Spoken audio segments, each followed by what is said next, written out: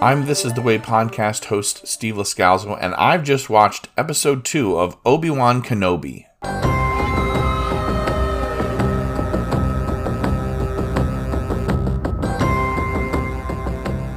Before I get to work on the second episode's regular recap and discussion podcast, I wanted to record some of my initial thoughts about part 2.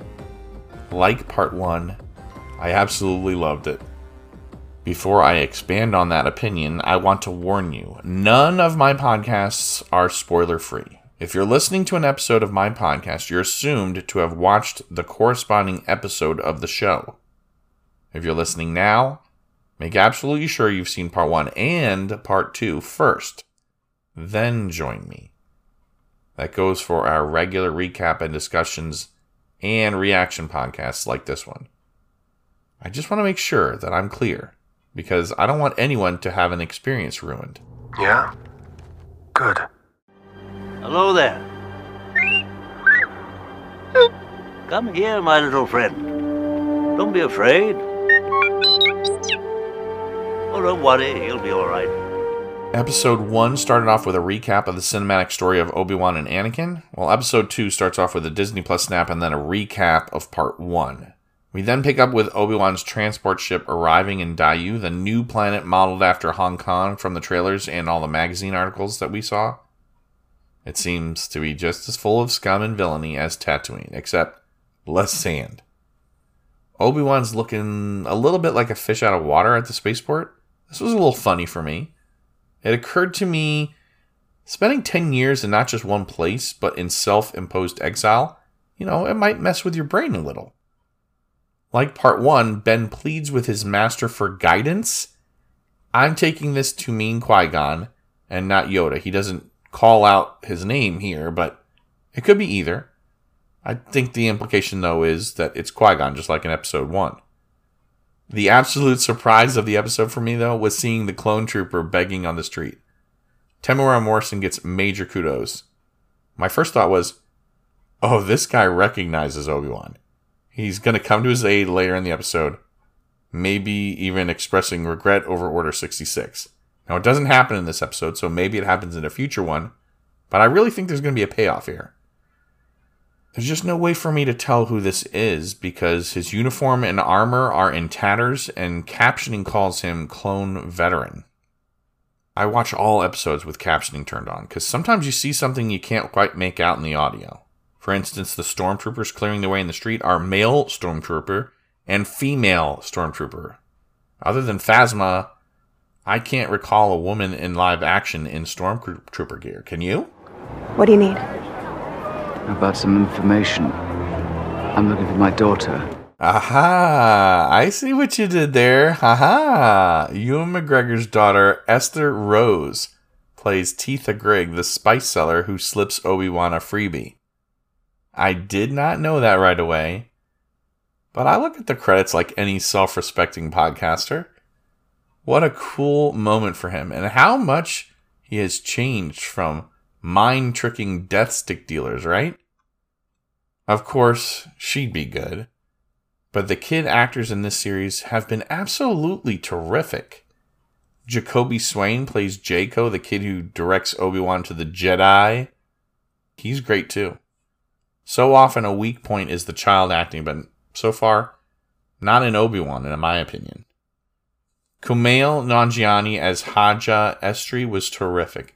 I knew he was a con man before the show, but I also knew immediately he wasn't a Jedi. I was very intrigued by the mother and son looking to him for help. I was glad we don't get to see too much backstory here for them, but I think this is supposed to be Nish and Koran Horn, mother and son, and they have Star Wars Wikipedia entries. Honestly, I couldn't care less about them. Okay, maybe they were in Expanded Universe or Legends or something like that, or maybe they're in comics. I think they're just there as a means to show us Haja ripping people off.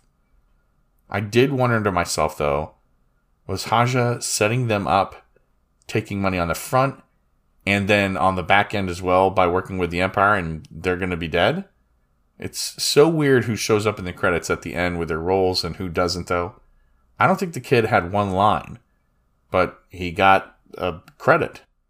Obi-Wan getting tough on Haja was great. I would absolutely have lost my mind if Moff Gideon had shown up in the Spice Den or outside it. Because I said, what is this, Breaking Bad in space? And then when I thought about Giancarlo Esposito's role in The Mandalorian, I thought, well, that would be too much. And maybe I wouldn't actually have liked it. But, it did cross my mind, so I thought I'd share. We get some more trailer footage covered in the breakout sequence, and I enjoyed the nod to the first few minutes of The Phantom Menace with the gas-filled room. Only this time it was Obi-Wan's doing with the spice that the girl slipped him earlier.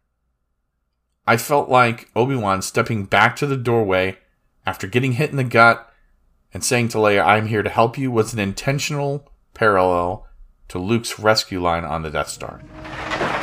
I'm Luke Skywalker. I'm here to rescue you. You're who? I'm here to rescue you. I've got your R2 unit. I'm here with Ben Kenobi. Ben Kenobi? Where is he? Come on. Who are you? Your father sent me. I'm here to help you. Not identical, but parallel. I kind of hoped they would escape through a trash chute, to be honest. The hallucinations by the thugs was okay. I mean, you have to show them kind of going a little loopy, right? I loved seeing the Grand Inquisitor giving Reva a hard time. I loved seeing her stand up to him a little bit. And I am okay with them committing to Reva going rogue on the Order. I guess the Grand Inquisitor can fire her, but I feel like that's just a death sentence, right? She's force sensitive, so you stop working for them and you're done, right? Now, maybe that's not what was happening in the scene, but her using the bounty hunters honestly seemed reasonable. Except, the Grand Inquisitor was kind of pulling a Tarkin on here. He was going to take the credit, just like Tarkin did from Krennic for the Death Star. You'll tell the Emperor as much. I will tell him that his patience with your misadventures has been rewarded with a weapon that will bring a swift end to the rebellion. And that was only an inkling of its destructive potential. I will tell him that I will be taking control over the weapon I first spoke of years ago, effective immediately. Secure the city. I will take Kenobi in myself. You are no longer required, sister. I brought Kenobi here. Stand down. You will be dealt with when we return. Now, as the father of the two girls, the market interactions between Obi-Wan and Leia made me laugh. Here, put this on. Can I try this one instead? Half the city is looking for you. Put this on. Yeah, little green cape. You don't need those. And the gloves. I said it once, but the actress Vivian Lyra Blair is great as Leia. The scene with Lola was touching, and I loved the part where she's talking about herself when she's talking about Lola being tough. And I appreciate the tightrope walk that the writers had to do for not having the princess talk about Obi-Wan in A New Hope like she knows him. Like, hey, remember Obi-Wan, you saved me? I think all he tells her is his name is Ben, and that's okay, because there's a lot that could happen off-screen in A New Hope, except Leia can read. She's a princess. She's educated. So if she saw his picture on the bounty wristlet, she saw his name right next to it. I'm not fluent in Arabic, but I knew that it said Obi-Wan right next to it. I feel like this would be enough of a life event for her to remember, and then want to remember the name of the guy at this point she thinks might be in on the kidnapping, but later realizes, oh, this guy saved me. So that's the kind of walk that they have to live with in the writer's room. Because their chemistry is amazing. Ewan McGregor and Vivian. It's worth the issues. Especially since you might say, Leia could just be hiding her affiliation when she makes the holo recording with R2. Maybe it's for a reason that we're not privy to. That she says, you were a friend of my father's during the Clone Wars or whatever. Maybe she doesn't want to say, hey, you saved me, remember? I saw part of the message. I seem to have found it. General Kenobi, years ago you served my father in the Clone Wars. Now he begs you to help him in his struggle against the Empire. I regret that I am unable to present my father's request to you in person, But my ship has fallen under attack, and I'm afraid my mission to bring you to Alderaan has failed. I have placed information vital to the survival of the rebellion into the memory systems of this R2 unit. My father will know how to retrieve it. You must see this droid safely delivered to him on Alderaan. This is our most desperate hour. Help me, Obi-Wan Kenobi. You're my only hope. Once again, we get one of the world's slowest foot chases, and like part 1, it sticks out to me like a sore thumb. But that's not the biggest problem I have with the episode this time. So at one point, Leia runs past a traveling Doc Ondar exhibit. I mean, that's what it looked like to me. If you've been to Galaxy's Edge, you know what I mean. That brings up a thought, though. What if they end up on Batuu? Would I hate the show for that? Or would I be okay with that? I hope I don't have to find out. If they do, I mean, it just better make sense. Leia climbing the ladder to get away from Obi-Wan and skipping across rooftops, it didn't sit entirely well with me, and neither did the pursuit of Reva. She would have caught them. They just don't get the chases right in the show, in my opinion. Leia's fall, Obi-Wan saving her, that was nice. I liked Haja coming to the rescue, and most of the time I think I'd call out something like that for being so cheesy, but the actor here makes it work for me. I didn't know what to make of Mapuzo. He says something like, go to Mapuzo and you'll be alright. Go to these coordinates. None of that really meant anything to me. Maybe it does to somebody in the Legends or Expanded Universe or whatever. But the Sabacc card, I think that's a Crimson Dawn reference. It was black and red. Now, I could certainly be wrong, but to me that would look like a Sabacc card, and it looked kind of like something that would say CD on it. I don't know. You tell me. It was weird to me that Flea's character Vect Nokru seems to get killed for lack of information by the Grand Inquisitor. But Haja confronts Reva, and she, the crazy person, lets him go. Just a few minutes ago, she was telling him how much they do that's worse. You know, here they're capturing Senator's children in their service, and now she shows this guy mercy after using the Force to get Obi-Wan's location out of him. Just last episode, she was cutting people's hands off. Now, Reva shows up at the cargo platform, and Obi-Wan sends Leia to get things started, and here's where he learns Anakin is alive. The look Ewan McGregor gives is terrific. Lord Vader will be pleased.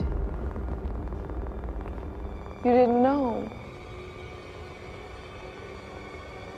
He's alive, Obi-Wan. Anakin Skywalker is alive. He's been looking for you for a long time.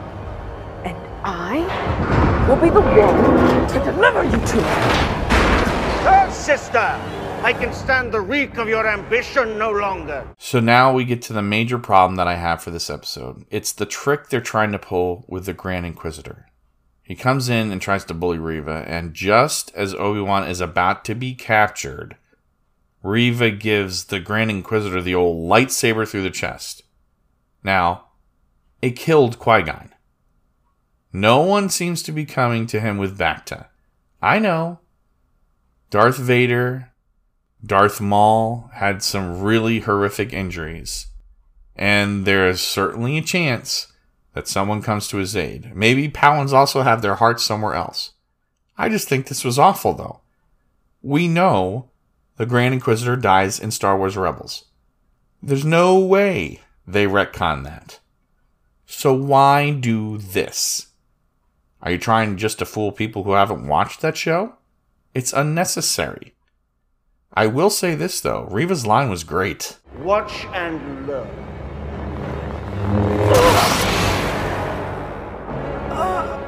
Really think I'd let you take all the credit?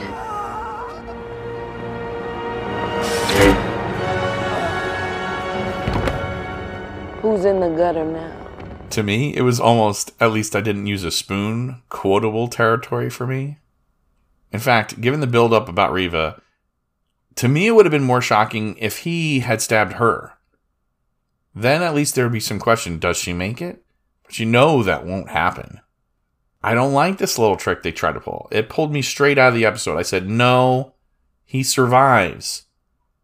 But I guess maybe that's a good thing, because are you telling me that the Inquisitors can't track and capture a cargo ship? An automated one at that? I remember thinking all these things and having all these issues in my head. And then Obi-Wan's terrified look gives way to a guy who has spent way too much of his time in a Bacta-tank. No, not Boba Fett. Wrinkle-face Anakin staring at us through the glass. Anakin.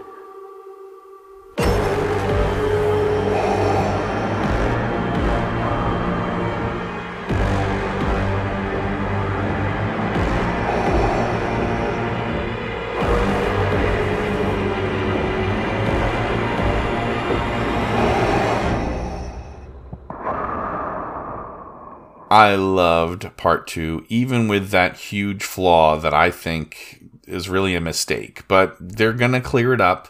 You know he sticks around. Knowing that they have to rectify that means we get to judge their execution of that later. Execution, get it? Vader suffers no fools, and now he's on the table. Not literally, I mean, he's off the table, he's in the suit, you know what I mean? But when he hears his Inquisitors had Obi-Wan on the hook and let him get away, ooh, I want to see that reaction. 2 episodes in, and this show is fantastic. I think they owe it to young Leia and Ben right now. The Adventures of Leia and Ben, now on Disney+. 4 more episodes, and one of them is going to have a showdown with lightsabers. I wholeheartedly believe that Vader is the one that ends Reva. Maybe Reva ends up being redeemed somehow and he kills her because of that. Clearly, we got to get to a point that Obi-Wan doesn't believe Vader can be turned, but has some hope that Luke and Leia will save the galaxy anyway. It's not clear now if Part 3 is going to become available next Friday or Wednesday. I think the reports that I'm seeing says it will be Wednesday, June 1st. But in the meantime, I'll be getting to work on the recap and discussion.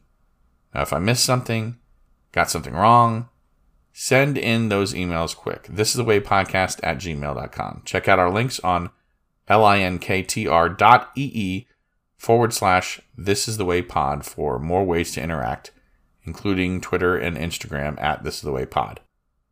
I'm your host, Steve Lascalzo, and this is the way. May the Force be with you. Always. This is the way. This is the way. This is the way.